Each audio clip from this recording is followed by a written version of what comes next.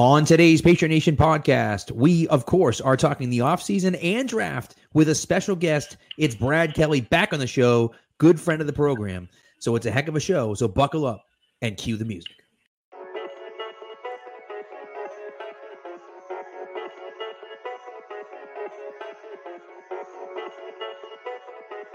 Stacked receivers, two to the right. Russell Wilson extends the hands he has. Wilson, quick throw, and it's intercepted! Intercepted by Malcolm Butler! Butler has it at the one! Malcolm Butler stepping in front of the throw! And the Patriots have possession with 20 seconds to go!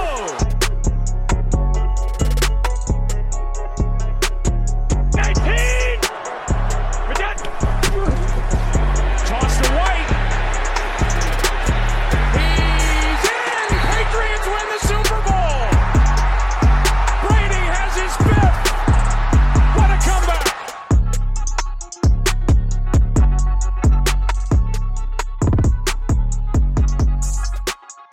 Brad, welcome back, man. Thanks so much for coming along. And tonight, of course, we're live on YouTube and Twitch and Twitter and all over the place. And so welcome on, man. We appreciate you coming on with us again. Yeah, of course. Thanks for having me. Of course, So man. let's get right into it. Not much has changed since the last time we talked to you in terms of the quarterback situation. Obviously, Cam Newton was re-signed recently, and I think last time we talked, we kind of figured that was going to be their plan, and now we look towards the draft. I guess to start it out with you, what's your ideal plan here? Is it a trade up? Is it a go get a Fields? Maybe a little pipe dream with Wilson, Trey Lance? What's your pipe dream here?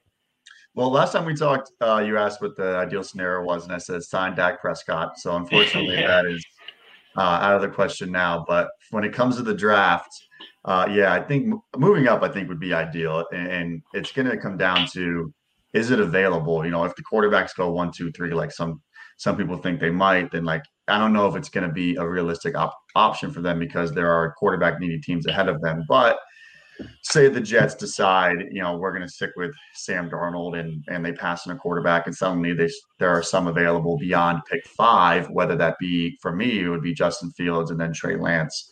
Those two guys who I view number 2 and number 3 among the quarterbacks, going up to get one of them, I think would be ideal if the opportunity does present itself. Yeah, for me, I think if you get in that 6 through 8 range, it's probably, and obviously there's charts out there of the value of it, but you have to think 15, 96, and maybe a first next year gets you into that range.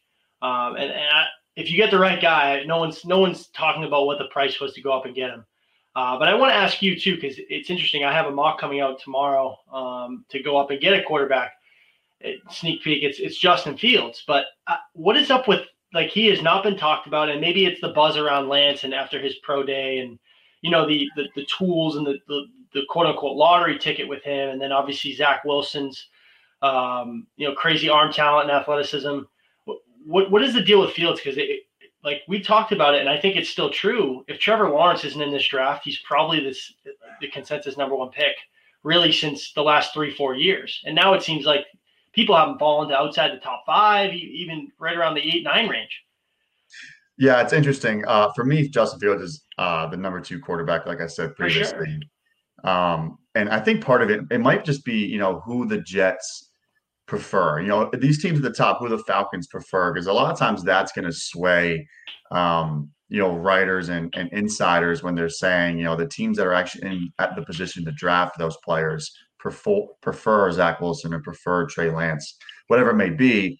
As far as Justin Fields goes, I mean, he was significantly better than Zach Wilson at pretty much every step of the way, in their collegiate careers. And I think that includes this year, especially down the stretch of the season where Zach Wilson had a middling performance against Coastal Carolina and then probably the easiest game ever in their bowl game, whereas Justin Fields was dropping bombs against Clemson. I think he looked like an easy, typical quarterback 1 in the college football playoffs. So for me, I don't really know what the issue would be. Maybe it's the teams near the top of the draft preferring other prospects and that kind of swaying the rhetoric. But I don't know. I mean, I think he's a perfect fit for the Patriots. I think he's a perfect fit for all those teams. I would take him number 2 overall. I mean, the accuracy, the Fields' accuracy is off the charts. I mean, it's insane, and they talk about PFF goes into great detail about it. And, it's one of those interesting things where it's like, okay, they look at obviously catchable balls, right, within a certain distance. And they said, between that 10 to 20 range, you're talking about a guy that was like 65% of his passes were catchable balls in that range. And the next highest guy was like 56. I mean, it was dominating. And then Mac Jones was number 1 between 0 and 10, and Fields was number 2. So you're talking about a guy that's insanely accurate. And yes, had good weapons at Ohio State, fine, but really, and the processing speed, I think, is the big thing that people have talked about, the processing speed, and his processing speed isn't good and blah, blah, blah. It's good.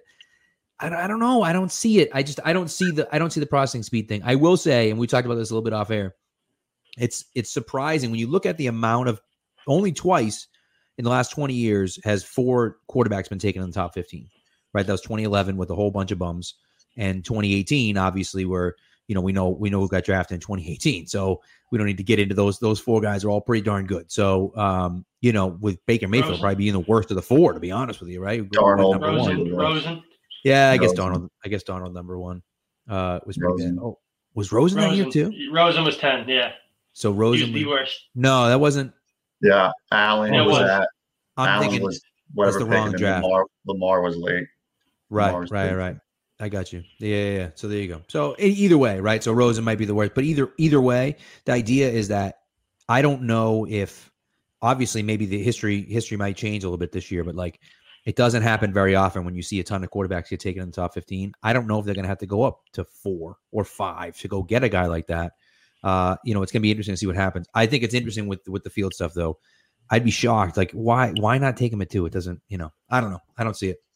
Well, that's kind of what I was kind of getting at. Maybe the Jets, it's possible the Jets want to roll with Sam Darnold, want to improve his surroundings and give him a better opportunity to showcase his talents. On top of that, I believe the Falcons just restructured Matt Ryan's contract, and it looks like he's going to be their quarterback for the next 2 years. Yeah, because it's not a movable contract. I think next year is $40 million dead cap hit if he's moved. So that's another, that's 2 teams who in the top 4 potentially who might be passing on quarterbacks that was previously thought to be targeting one, and that could be the thing that leads to, even if it's just one of them, even if it's just Trey Lance or just Justin Fields that are available after pick 8. When the Panthers pick, that would be the opportunity, I think, for the Patriots to leap up there, because I don't think the Eagles are taking a quarterback. And the only other team really in that range I would be looking at one is the Niners at pick 12, and you really only have to hop them. So I think that's kind of where it is. If you get outside the top 8 with one of those top 4 available, that's where you want to move up. Yeah, and you talked about it. And I think if we had this conversation 2 weeks ago, it'd be a lot different, because I don't think – obviously they went into free agency with a plan, filled a ton of holes – on both sides of the ball, right? Where if you were can we mortgage 3 picks, 4 picks in the next 2 years to go up and really get our guy, you start second guessing yourself. There's too many holes on both sides of the ball. But with the 2 tight ends, Judon, and obviously big depth pieces, now you can afford to do that, really. And I think that's why, and also too, you get a rookie in here on a rookie contract, you see how easy it is to build around them for the next 4+ years. I think this is the perfect time. And obviously Belichick's never done it, never really had to. We're so used to him trading back. But if anything is shown from how this offseason has started the last, week and a half, it's pointing towards a trade up. But like you said, the board's kind of gonna have to fall into their hands where they're able to, realistically get up and get a guy. I think Fields is a perfect fit. I also think Trey Lance, just because of, kind of how they're surrounding, it seems like with Cam Newton, obviously a great guy to kind of sit behind and learn how to be a professional. I think Fields would be my ideal fit, most realistic one too. I think that's important what you said as far as the structure of free agency goes, because number one, a lot of the deals were at least 2 years. Like Nelson Aguilar's deal was 2 years. A lot of them were longer. But I think for the next 2 seasons, you're looking at a roster that's ready to compete right now. And I think it's almost regardless of who's behind center. I think when you look at the construction of the roster at this point in time, I think if Cam Newton is your quarterback for the next 2 years, you're a winning team both years. However, beyond that, if you can develop Trey Lance for half a season or 1 season, and then he's the starter and he raises the ceiling of the team, now you're looking at a team that might be ready to compete as far as the AFC goes. And beyond that, the long-term deals that they have signed beyond 2 to 3 years, if those players are still playing at a high level, I think the construction of the roster is important because it's going to be something that can prop up a young quarterback if they do end up going in that route. Right. I agree. And I just want to put up, Dan said this, are they in the market for Darnold? No chance. And so this is the thing, right? In my mock draft 1.0, I had them trading for Darnold because I thought it was a smart move for them. For what?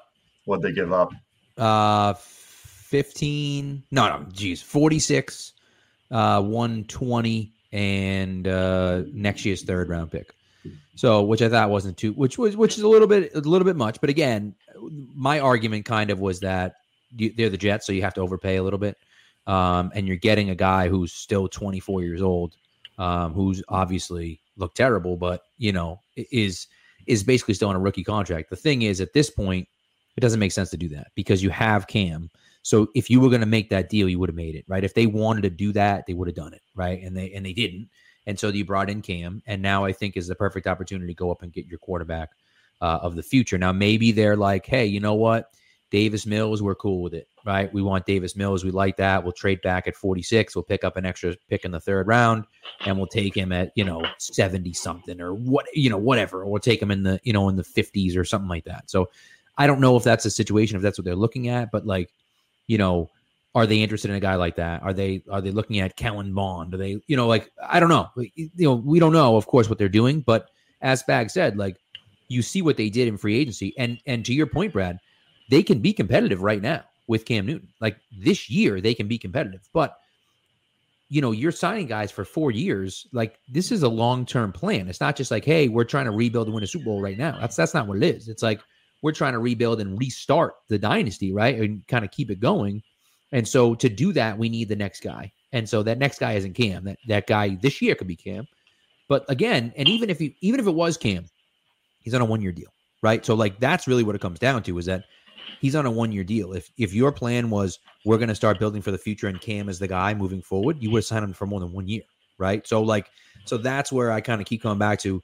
It makes sense to go after someone young. And sure, Gardner Minshew, fine, yeah, okay. I would have been cool with a 5th round pick for Gardner Minshew, absolutely, right? Jackson just signed someone else, right? They signed a backup quarterback today. So CJ Beathard, I think. CJ Beathard or whatever, however you say it. Right. So they have a backup quarterback. Obviously, they're drafting a quarterback at number 1. So they don't need Minshew, but it's well, you have Cam. Is that really an upgrade over Cam? I don't know. It's just, so that's one of those things where it's it doesn't make sense to do any of that stuff. It only makes sense to go get your guy in the draft, because otherwise, what the hell did you bring Cam in here for the first place? On top of that, when it comes to Sam Darnold, if you're Joe Douglas, man, you have to have some balls to trade that guy. Trade in division, right. Yeah, that's what I said. They made one trade in the last 20 years. It was for Demaryius Thomas. Two trades. I'm the trade for what, Asiasi or Keene last year, one of them? Yeah, they moved up in the draft or something like that. But that's why I gave up so much in that fake trade, because it was in order to make that deal, you're gonna have to overpay for him. You know what I mean? But it's not to be so. But. I understand where you're coming from as far as a young quarterback goes, and even if they're not necessarily in the draft, I think it could be beneficial, depending on where the team falls on Jarrett Stidham, to go get one of those guys and have a draft pick. If I can't believe you even said his name on this podcast, dude. Oh, I know. I can't believe it. I can't believe it. In fairness, I'm being negative towards him. If the team has a negative outlook on Jarrett Stidham, it might make sense to try to trade for Gardner Minshew and use a mid-round pick on a quarterback. If not, then you use your mid-round pick, and have them compete with Stidham. But it could make sense to go get someone as well. On top of that, if Minshew's available for a day 3 pick, I think it makes a lot of sense. He's already proven that he can be at least capable at the NFL level, while these third-round guys, quarterbacks who will be available in the third round of the draft have not yet done that. Well, Jim Nagy thinks that he's a legitimately really good starter in the NFL. Minshew, he said something along the lines of oh, Jacksonville can draft Trevor Lawrence to compete, basically. No. He's a lunatic, but I wouldn't go that far. But I do think you saw flashes from him, and it would be interesting to see if you put him in the right system. You never know what you could get from a guy like that. I was gonna say if it's just if they don't draft a guy and it's Stidham and Cam, I said him today jokingly, but you bet your ass that hype train's coming back out for a second year. You guys can count on it. You bet your ass. No, I'm kidding. But I'm kind of kidding. We'll see how it goes. But anyways, I want to get into enough about pick 15 because and obviously you're the best guy to talk wide receivers with. Waddle. Yeah. I don't think there's any chance. God. That was the guy we were talking about last time, and then like obviously things fall into place. I don't think he gets past Detroit, even Philly maybe. I can't imagine. Yeah. But anyways, I think it's obviously I love the Kendrick Bourne signing. I'm not sure your thoughts. You can give it that as well. Nelson Aguilar too. Obviously you had noted as well as me, like they haven't had a guy who can stretch the field vertically really since Brandon Cooks. And I think that fills a big need for them. It's helped stretch the field a little bit and open up things up the middle, especially with those two tight ends. But I think they're still in the market for a wide receiver. It's still a question that keeps me up at night why they didn't take one last year with how loaded that class was. This year's, a really good class, really deep as well, especially on day two. Guys that you're looking at day two, which I think is the realistic option for them to kind of take one in that round 2 to 3 range. I know we talked about him on St. Brown before. But I think trying to find that true X is important for them. I love a guy like Talon Wallace. I know we talked about him last time. I know you're pretty big on him. But I guess your thoughts on some guys that they could look at as well as where they should be looking in terms of round. Right. So kind of touching on what you said, I think Nelson Aguilar is a Z receiver. You want him to stretch the field, but you also want to be able to use him in motion, or if you're in a 2 wide receiver offense, he's the one that's going to be detached from the line of scrimmage. I think he's going to fit in that field stretcher type of role. But what you don't, and you have Jacoby Myers to play in the slot, and Bourne is kind of a halfway, in between an X and in between a slot. He'll probably take reps outside, and he did that at San Francisco, and I thought he's pretty efficient against press coverage. But ideally, he's like a middle of the field. He's going to move the chains for you, kind of in a similar skill set to a Jacoby Myers. So they are missing that legitimate X. And even the last time I was on, I think we mentioned guys like Brandon LaFell, like Malcolm Mitchell. That and like production, yeah. Right. That's really what you're kind of, if you're using a 2nd round pick, that's kind of, or a 3rd round pick, that's kind of what you're hoping to get out of them. And I mentioned this before we got live. Terrace Marshall from LSU, I think if Rashad Bateman is valued higher than Marshall falls to the 2nd round, I think he could be an option. He has that size. But he also has, I think he has a unique ability in condensed space and in the red zone and be able to win while he's contested while not being kind of the plotter type that and lack of play speed that we've seen from N'Keal Harry. I think that's a difference between Marshall and a Harry. And guys beyond him, I think I mentioned him last time. I might have. Nico Collins out of Michigan. Yeah. Has the size and has everything you thought N'Keal Harry would be, basically. Right. Right. Has the imposing physical profile, but one down the field more consistently. And I think he's pretty efficient, pretty smooth, like fluid footwork on those vertical breaks that you don't really see with a lot of college guys. Now his production wasn't great. Part of it was because of Shea Patterson. But I thought he looked really good in Mobile, and the way that Donovan Peoples-Jones looked his rookie year coming out of Michigan as well, he was a better pro than he was college player. I think the same will eventually be said for Nico Collins. So what do you think about is it Imad Bebe, the dude from Illinois, the 46.5-inch vert? Who, no one was talking about him ever until like he stepped up, and you're like, he did what? Like he jumped how high? It's insane. So Josh Imatorbhebhe was a USC transfer to Illinois, and he actually had a vertical jump just like that in high school. It was like 44 inches at the Nike opening. There was a rep against Michigan back in 2019 where he takes like a 2-step outside release. He's getting pressed and he doesn't get a lot of separation, but then the ball comes and the safety's rotating over the top. So there's 2 guys on him and he just goes up and gets it. And it's like, wow, like this guy can jump out of the gym. Now his play was really inconsistent, and that's in 2019 and 2020. And there were certain times where he was just kind of getting locked up. I don't know if he necessarily uses his athletic gifts to the best of his ability just yet. But as far as an athletic project you want to get in your building, I mean, he's like the prototypical day 3 guy that, you take a flyer on, you take a chance on. I know it always comes back to the Bucs and Patriot Nation nowadays, but I was thinking as far as the Bucks go, like that's a guy you want to get in because he doesn't have to start year one. You have a loaded depth chart, and you have like almost insurance for Mike Evans as far as his athleticism and his size goes, and maybe he develops into something. Yeah, and you mentioned Harry because there's obviously been rumors and stuff swirling around him. I think they said the Patriots won't settle for anything less than a fourth. What's up with him? Like, is there a spot for him here? Because, like you said, they need an X.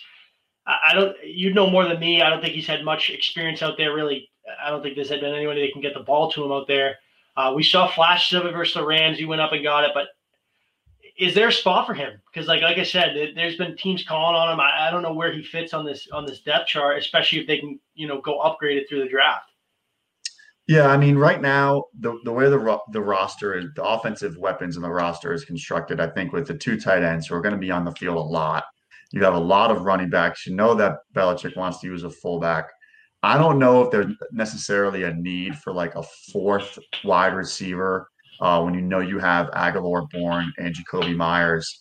I think if you are looking for that like that fourth guy, it's someone who is a little bit more position versatile, alignment versatile. They might be a better yak guy because if you look at Bourne and Myers, they're not great yak players.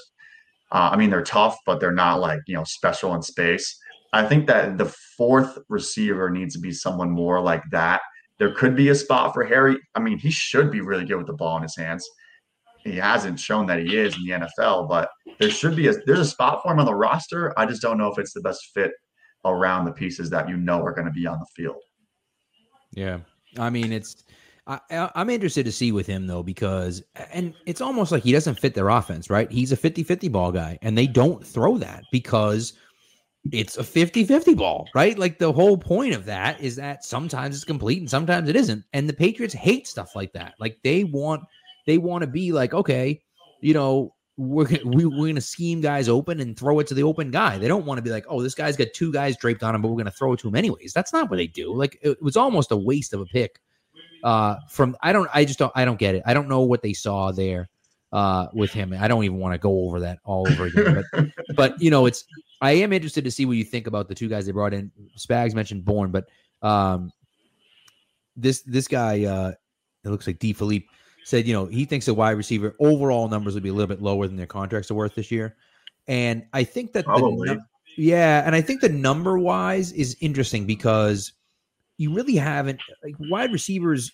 The Patriots don't really rely on number one wide receivers, right? They haven't really since 2007. And I guess you can argue 2017 Cooks was a number one wide receiver, had 1,000 yards, right? But like for the most part, they haven't really relied on that like big bodied number one wide receiver, right?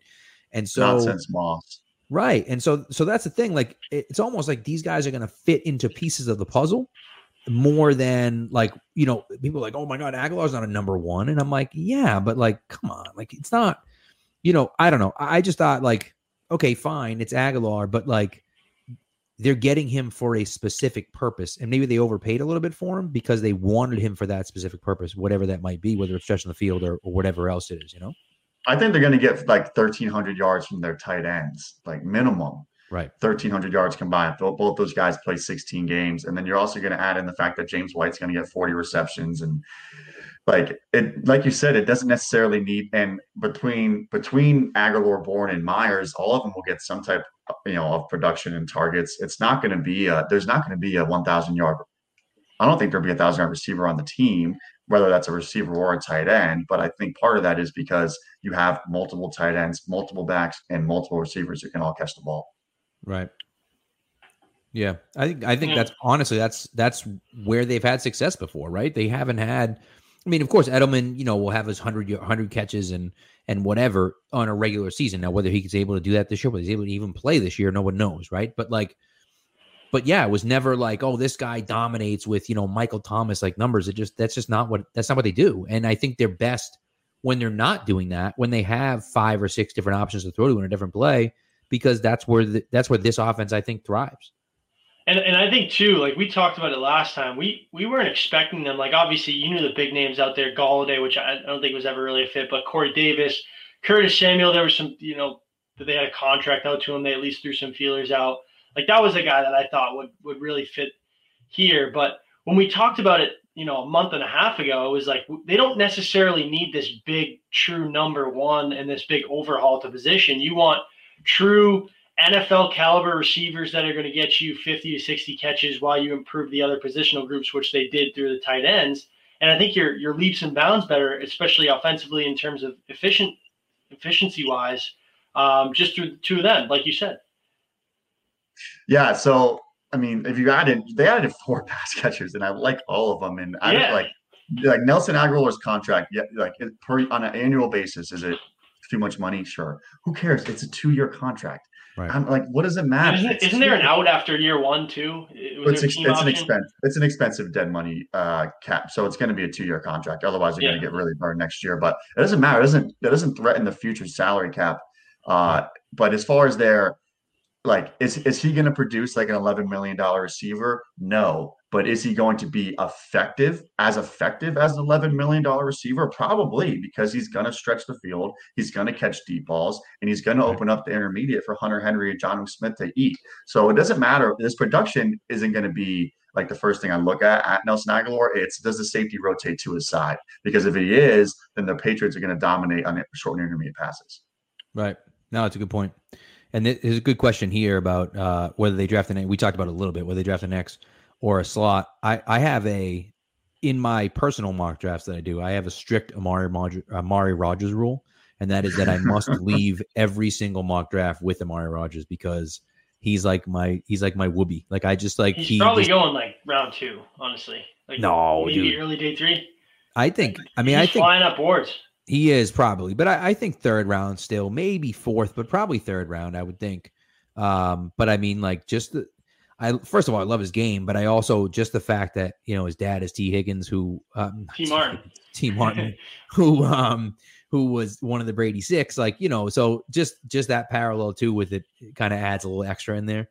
I like the idea of going after a slot, right? A lot of people have been taking Cade Johnson from South Dakota. So like, there are guys there. Shi Smith is another guy who's more of a later round guy. Like you're going to need to bring in a guy that can replace Edelman. And so this might be the year to do that. I don't know if they're going to spend a 2nd round pick on a guy like that, but I mean, theoretically, I guess they could, although, we were saying earlier, like I kind of want them to go after that X as opposed to a slot guy, maybe take a slot guy later on in the draft would be my preference. Who is Hollins? I have no idea. I think he meant Collins. X like Collins. Oh, there it is. Oof, I was like, man, am I missing somebody? Okay, yeah, I was looking at I just glossed over that. I'm like, I don't know who that is, but yeah, when it comes to the slot type, I'm interested in that as well because I think there's other guys who could do it beyond Amari Rodgers, like you mentioned, Shi Smith and Cade Johnson, but also Dwayne Eskridge from Western Michigan. Mm-hmm. Jalen Darden. What do you say? Jalen Darden, he's an inside guy. Jalen Darden, yep. And then there's also some interesting. But later around, like day 3, maybe they even go undrafted players like Anthony Schwartz from Auburn, who runs a 4.3. Cornell Powell. His 40 Cornell Powell from Clemson. Yeah. Cornell I was Powell. going to ask you about him, Cornell Powell. Like, what's his, projection? I love him. And did you obviously the pro day? He looks like the It's like DK. It's like bigger than DK, honestly. So he played more on the outside at Clemson because Amari Rodgers, was kind of man on the slot. But as far as his skill set goes, I think he could fit in either one. And yeah, dude, he looks like Captain America when he comes out of the like thing, like he's like he's just like so yoked. And then his athletic drills were testing was also really impressive. So he's a player who I think, despite him not almost not producing for 4.5 years of college. I think he had 15 catches in 4 years. And then he had 50 this year. Even the halfway through this season wasn't really doing much and then kind of like came on down the line, like down the stretch of the season. He could be he might slip into the top 100. He might be like that 90 pick 96 for the Patriots. Yeah, it's interesting. I mean, it's fascinating on what they're going to do there. I'm going to ask you a question about the offensive line because we've been talking a lot of skill position players, but the offensive line obviously very important, certainly around here. So they bring back Andrews, which was a surprise, a very nice surprise. They bring in Ted Karras. They bring back Trent Brown. They have Onwenu. They have Shaq Mason. They also have Isaiah Wynn.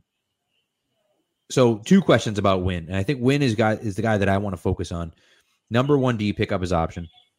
And number two, do you try to look to trade him this offseason before this season? So I would pick up his option now. I would not like to trade him. The line that I envision is Isaiah Wynn at left tackle, Michael Onwenu at left guard, Andrews at center, Shaq Mason at right guard, and Trent Brown at right tackle. I think you have Ted Karras to really probably back up not only center but also the guards. Right. If we're being realistic, he's going to be asked to do that mostly because he already knows it, and we've seen him be a average starting interior offensive lineman for a couple of years in the NFL. And then Justin Herron or Yannick Adjust is your like swing tackle. I'm not convinced either one of them, especially Adjust. We have never seen him play, but even Herring, who flashed at times last year, I'm not convinced either of those guys are definite starting tackles. And I guess there could be a scenario where you're looking at moving Trent Brown to left tackle, Onwenu stays at right tackle, and then Karras plays one of the guards. But there's a lot of moving parts there. So I want to really be interested in getting rid of the depth that you just kind of accumulated on the offensive line. I'd rather kind of keep people where they've played. And if Karras is a pretty expensive backup, at least it's depth. Like someone's going to get banged up at some point. Right. And having that guy to step in is going to be pretty valuable. Well, and we wouldn't be surprised if they took one too, like a tackle pretty early. You know what I mean? And then, yeah, like I imagine I wouldn't be mad at like Rashawn Slater, like at 15. He's a beast. I don't know if they'd go that high, but Jackson Carman out of Clemson in like the late day 2 range, like I don't think that's out of the question. Well, speaking about Justin Herron today actually was recognized by Tempe for stopping a sexual assault of like a 71-year-old woman. I think it was like. Wild, like what a crazy story. So I saw him coming at me too. I get out of the way, bro. That's the guy you want doing that. Hey, I was just thank God he was in the position that he was in because a guy like that, like he could put an end to quite a few crimes, So, but no, it's going to be interesting. I think the offensive line is in an interesting spot. The issue that you have is that you have your 2 tackles right now are not on 1-year deals because Wynn is technically on a 2-year deal, but you have Brown on a 1-year deal and Wynn with his option next year. I mean, like there's some interesting questions about that. Like, what are they going to do? So I think I'd be shocked if they didn't take a tackle at some point, in the draft. Yeah, that's a good point because on top of a reason I wouldn't trade Isaiah Wynn is like you said, Trent Brown's on a 1-year contract now. I think Trent Brown probably wants to stay in New England. Like for the rest of his career, I don't think he actually wants to go. Yeah, he seems like he doesn't want to play anywhere else or for any other coach. He really appreciates the area. I don't think he wants to leave. So maybe you get a little hometown discount when it comes to him after next offseason. Unless he has a big year, then some team throws 5 years, $100 million at him again. Right. But ultimately, I think taking a tackle is going to make a lot of sense. I think right now, as it stands today before the draft, the Patriots probably have the best 1 through 7 offensive line in the NFL when you take into account the starters plus the 2 depth guys, 1 interior and 1 tackle. So I think they're in a really good spot. And when it comes to that, and maybe that even gets added to through the draft, but for now, I wouldn't try to kind of throw a wrench into that at this point in the offseason. I would want to keep that depth and go into the season knowing it's a strength. And kind of take us kind of the back half of the show here. Obviously, you talked a lot about the offensive side of the ball, but it's hard not to talk about the defense, how loaded they are. Judon, Van Noy's back, and McMillan. The biggest question for me, and I've seen, you've had some interaction with it, and I know Patriots Twitter is kind of up in the air on it. Is Dont'a Hightower, right? Like every set that he's coming back, you've heard about it. That's the guy, the man in the middle, is so super important to that defense. But I do think, do you look to kind of look for his replacement? And I'm not as high on him as Pat is, but a guy like Nick Bolton, the guy who's going to be in the middle, play downhill, super physical, kind of that thumper. Is that obviously they loaded up on the front 7, but wouldn't be shocked if they went a linebacker pretty early on, especially kind of that guy in the middle to replace him. Because we saw Bentley last year, obviously team captain, had a super good rookie year for that, wore the green dot in Detroit before it hurt. But I don't think he's not a starting caliber linebacker. We saw that in a full 16 games last year. So the linebacker spot is interesting. They improved mightily right? But I still think they could look to get some depth at that spot where Hightower plays, given his injury history too. One thing, Brad, before you go, I just want to stand up for my boy Juwan Bentley because I'm a Bentley truther. I think what you're going to see with Juwan Bentley is he looks a hell of a lot better as a Landon Roberts than he does as Dont'a Hightower. And so having him in that role is going to make it a lot. He's going to look better this year than he did last year because he's not an every down back. He's not an every down linebacker, and he shouldn't be. But I think if you just say go downhill and go get the ball carrier, I think he can do that. And so, anyways, that's just I'm like I said, Bentley's my guy, so I had to stick up for him before we continued. I think that's a good point as far as his skill set goes. But I agree with the assessment that they're going to be looking for another linebacker. If you look at who they've signed, like Kyle Van Noy, he'll take reps at stand-up backer, but you really want him on the edge, right? Off-ball guy. Yeah, you're right. And when it comes to Matthew Judon, I want that guy setting the edge. And they've drafted players and they've tried them at an inside linebacker. Like they tried Josh Uche there for reps. They tried Anthony Jennings there for reps. They had Adrian Phillips do it at some points. They had Kyle Duggar do it when they were in dime. But realistically, a second linebacker, like true inside linebacker, maybe this year it's Raekwon McMillan. We'll see. But they don't have a like legitimate guy for the future as far as that goes. To play next to Dont'a Hightower this year and hopefully eventually take over for him. So I think that's a valid position to look at, especially if you consider, if you're looking at the first 2 rounds, right, that clearly offensive line and tight end, you don't really need a first-round guy at either of those positions. You can make the argument for wide receiver by now after the 2 signings. Running back, you don't need an early round player. You might want one for the secondary, but they have a lot of bodies back there. You don't really need a safety, right? Like corners. And maybe a future free safety to replace McCourty. But really for the draft, the first 2 rounds, you're looking at potential contributors in year 1 and hopeful replacements for the veterans like Devin McCourty or Dont'a Hightower. So I think those positions are the ones that could be taken first and second round.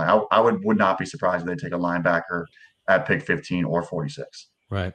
Yeah. If Parsons were to drop, to 15, I mean, it does make some sense there. I know everyone wants a quarterback and rightfully so, but there are definitely holes on that defense. And as excited as we are this year, they're always thinking about the future. They're always thinking about the future. And so I wouldn't necessarily be surprised to see it.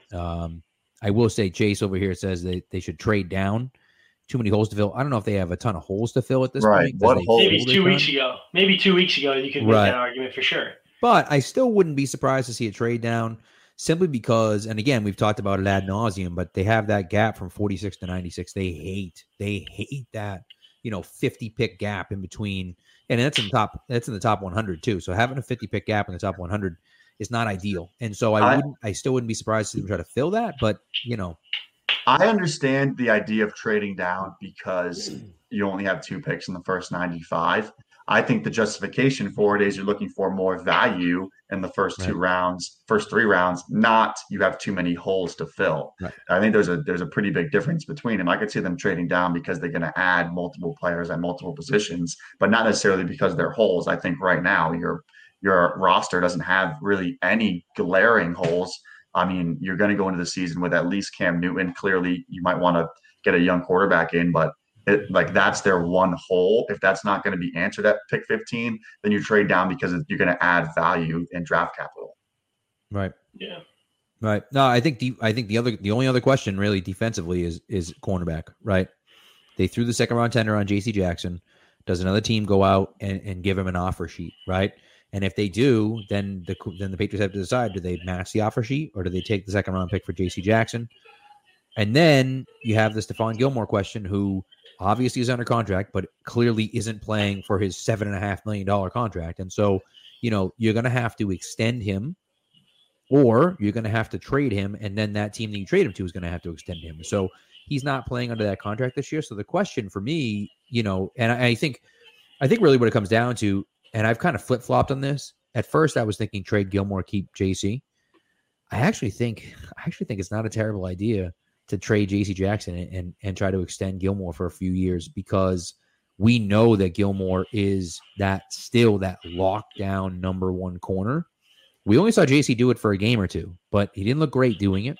He obviously is a ball hawk, but right now his value is higher than it will ever be. Ever. I mean, he had 9 picks last year. He had a bunch of picks the year before. Like, his value right now is higher than it will ever be. And so if you can get a second round pick for him instead of paying him, it's very similar to what they did with Malcolm Butler, where, you know, everyone expected them to, you know, bring back Malcolm Butler, give him a big contract. Instead, they RFA'd him and they brought in Gilmore instead. And so, not that they're going to treat JC that way. I think JC's a better corner than Malcolm Butler, but they got the Malcolm Butler one right? So I don't know where they're going to go, but that's going to be really interesting. I'd be surprised. I wouldn't be super surprised, but it would be a little surprising to me if both of those guys were on the roster this year. That is kind of scary to think about. I think the idea of having both of them is definitely a little bit more settling. And you also have Jonathan Jones, you know, as your number 3. Miles Bryant's a young guy, and then you probably draft a corner as well. The idea that if you are going to move on from one, I probably agree with you, because I think the value of JC Jackson, like you said, is probably not that much different than what you would get for Stephon Gilmore as far as the trade chip goes.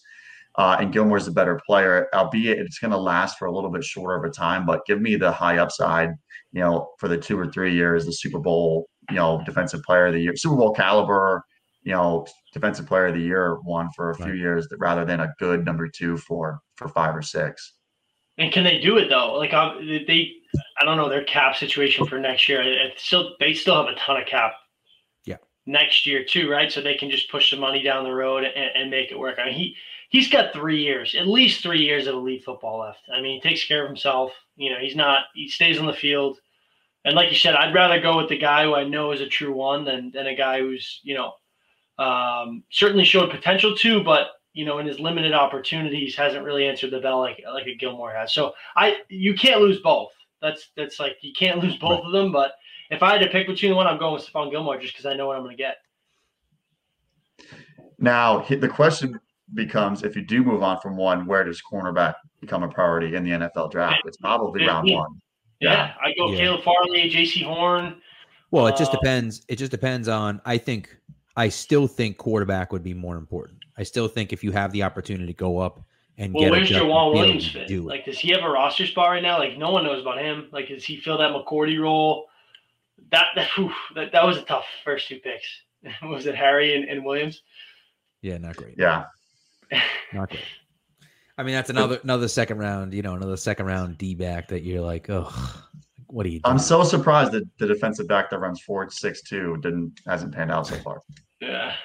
It just didn't make any sense. It was just like, again, it's just like, what are you trying to accomplish here? Yeah, he's big and long and stuff, but he's not that athletic. It just didn't, I don't know. Yeah, he had bad feet on the edge. I don't want to get into it. The 2018 NFL draft still irks me to this day. We should have taken DK or Debo, but I'll take that one to the grave. Right. Or AJ Brown. Friggin' Patriots fan, AJ Brown. Yeah. So I think, like you said, moving up for a quarterback obviously would still be your best option as far as the roster building of the future goes. But as far as like 2021 goes, if J.C. Jackson or Stephon Gilmore has moved on from, say it's J.C. Jackson, say they get a second round pick, some team signs and they end up with another second round pick, and you're not moving up for a quarterback, maybe that is a capital to use to move up. But if not, it's probably a corner, like you said, J.C. Horn, Caleb Farley, Patrick Surtain, maybe move back a few spots and still be able to get Greg Newsome from Northwestern. It probably becomes what they're going to target in the top of the draft. Yeah, no, it makes sense. And there are definitely some guys that will be available later. The name of the guy is escaping me, and I can't think of who the heck. Asante Samuel Jr. No, not Asante. Asante, I think, is more of a slot corner than he is necessarily an outside corner. So, but I can't. For the life of me, I can't remember. So, but either way, it doesn't matter. But there's a bunch of good ones. There's Tyson Campbell from Georgia. Eric Stokes. Shaun Wade interests me. Shaun Wade is a safety. Yeah, he's not a corner. Well, he showed that this year. He got eaten a lot. Cornell Powell ate him up. Ate him up in the. He was very good though. He was very good, right? Was he not very good for like 2 years at Ohio State, and then all of a sudden he was good as a sophomore. There's a bunch of good corners in this draft class. I think it's one of the better positions in the class. There's also Elijah Molden from Washington. Yep. I like Keith Taylor Jr. from Washington a lot too. Yep. I think Molden is the guy I was thinking about. And there's one that really interests me the most is Kelvin Joseph from Kentucky. He's pissed off. Like, he is just mad at the world, and he's a competitor. And he has the size and the attributes that you kind of look for as a potential like number one corner for an NFL team. It's definitely a little bit shaky when it comes to his game, but everything is there for him in front of him. I would love Kelvin Joseph if they get him in the second round. Yeah. No, it's going to be interesting to see what happens. And that's one of the things about this team is that now after all these signings, you're like, they're moving in the right direction, right? And instead of there's a million holes to fill and we're concerned about every position, it's like, well, actually they're starting to look good at some positions and there were just a few holes to fill. And of course, there's still that carrot, right? That carrot that's kind of dangling in front of our faces. Like, hey, maybe we'll trade up for a quarterback. That would be exciting, wouldn't it? Right. And so it kind of sucks because you feel like it's just never going to happen. But like, yeah. So I was going to say, well, so on draft night, what do you predict? What do you want, but what do you predict happens? A trade back. They move back. Yeah. Like, it's just, we're so accustomed to it now. But like I said, if anything's like this offseason, never seen them spend like this. Right. The quote-unquote uncharacteristically aggressive offseason travels into the NFL draft. We're in good shape. Well, and again, it's like, and I just, the point that I keep coming back to is that Bill approached this offseason with a plan, right? And that plan was start the rebuild right now, right? Now we're not waiting. We're starting it right now. So if you're doing that and you're getting aggressive with these free agent signings, which I love, then you have to have a plan at quarterback because it's the most important position on the field. And so you can't just say, okay, we can win with anyone, which, by the way, they almost did last year without any passing game whatsoever, with no talent on the outside. When the quarterback couldn't hit anyone, they almost won 10 games. Like, it's insane. They really almost won 10 games last year. And, but that's the difference between a good quarterback or a good offense and a not good offense, is that the not good offense and the not necessarily good, well-playing quarterback doesn't win those games, right? And so, like, they know all about that with Tom, or they should at least with Tom Brady. So I keep kind of talking myself into the fact they're going to trade up, and then maybe they don't have to trade up, right? Maybe one of those guys will drop to them. So it's just I don't know. You're right, though. It's going to suck when we get to 15 and they friggin' trade back and Trey Lance sitting on the board and they friggin' move back to like 28 and you're like, God damn it. Like, what the hell, Well, like I said last time, if Kyle Pitts is there and they trade out, I mean, Foxborough Stadium is getting just burned. Like, it's going to be a like pile of ashes. Another tight end all the time. Give me all the tight ends. I don't care. I mean, he is so legit, and I mean, he could be your starting next right now. He's going top 10. He's going top 10. Yeah, he has to go top 10. TJ Hawkinson goes top 10. He could go 4 to Atlanta. Like, right. Really. Or 3 to the Dolphins if they stay there. I wouldn't be surprised. Number 2 to the Jets. Yeah. Freaking But no, like, imagine any other year, like, tight end, it's like, nah, dude, that's a pretty good value in that pick. Really, wherever he goes. Yeah. No, it's true. It's true. Well, Brad, this has been fun, man. We appreciate it. We love having you on. But before you leave, just plug yourself, let everyone know where they can find you, read you, and everything else. Yeah, it's at Brad Kelly 17. Scroll down that Twitter page, like all my tweets. No, look out for all the articles that are posted there. At Brad Kelly 17. Nice. Yeah. Well, we appreciate it, my friend. It's always a pleasure, and I'm sure we'll have you on later on in the offseason, maybe after the draft, talk about what your expectations are, and listen, if they don't draft a quarterback, we're gonna have that Cam City conversation once again. That's what's going on right now. That's West. All right, well, I'll come back on after the draft to talk about Jalen Waddle as a New England Patriot. Oh, that'd be great. I won't argue with that. I want them all. Just get 8 top 15 picks, right? So we can draft them all. That'd be great, wouldn't it? I love it. All right, guys. Thanks for listening. Appreciate it.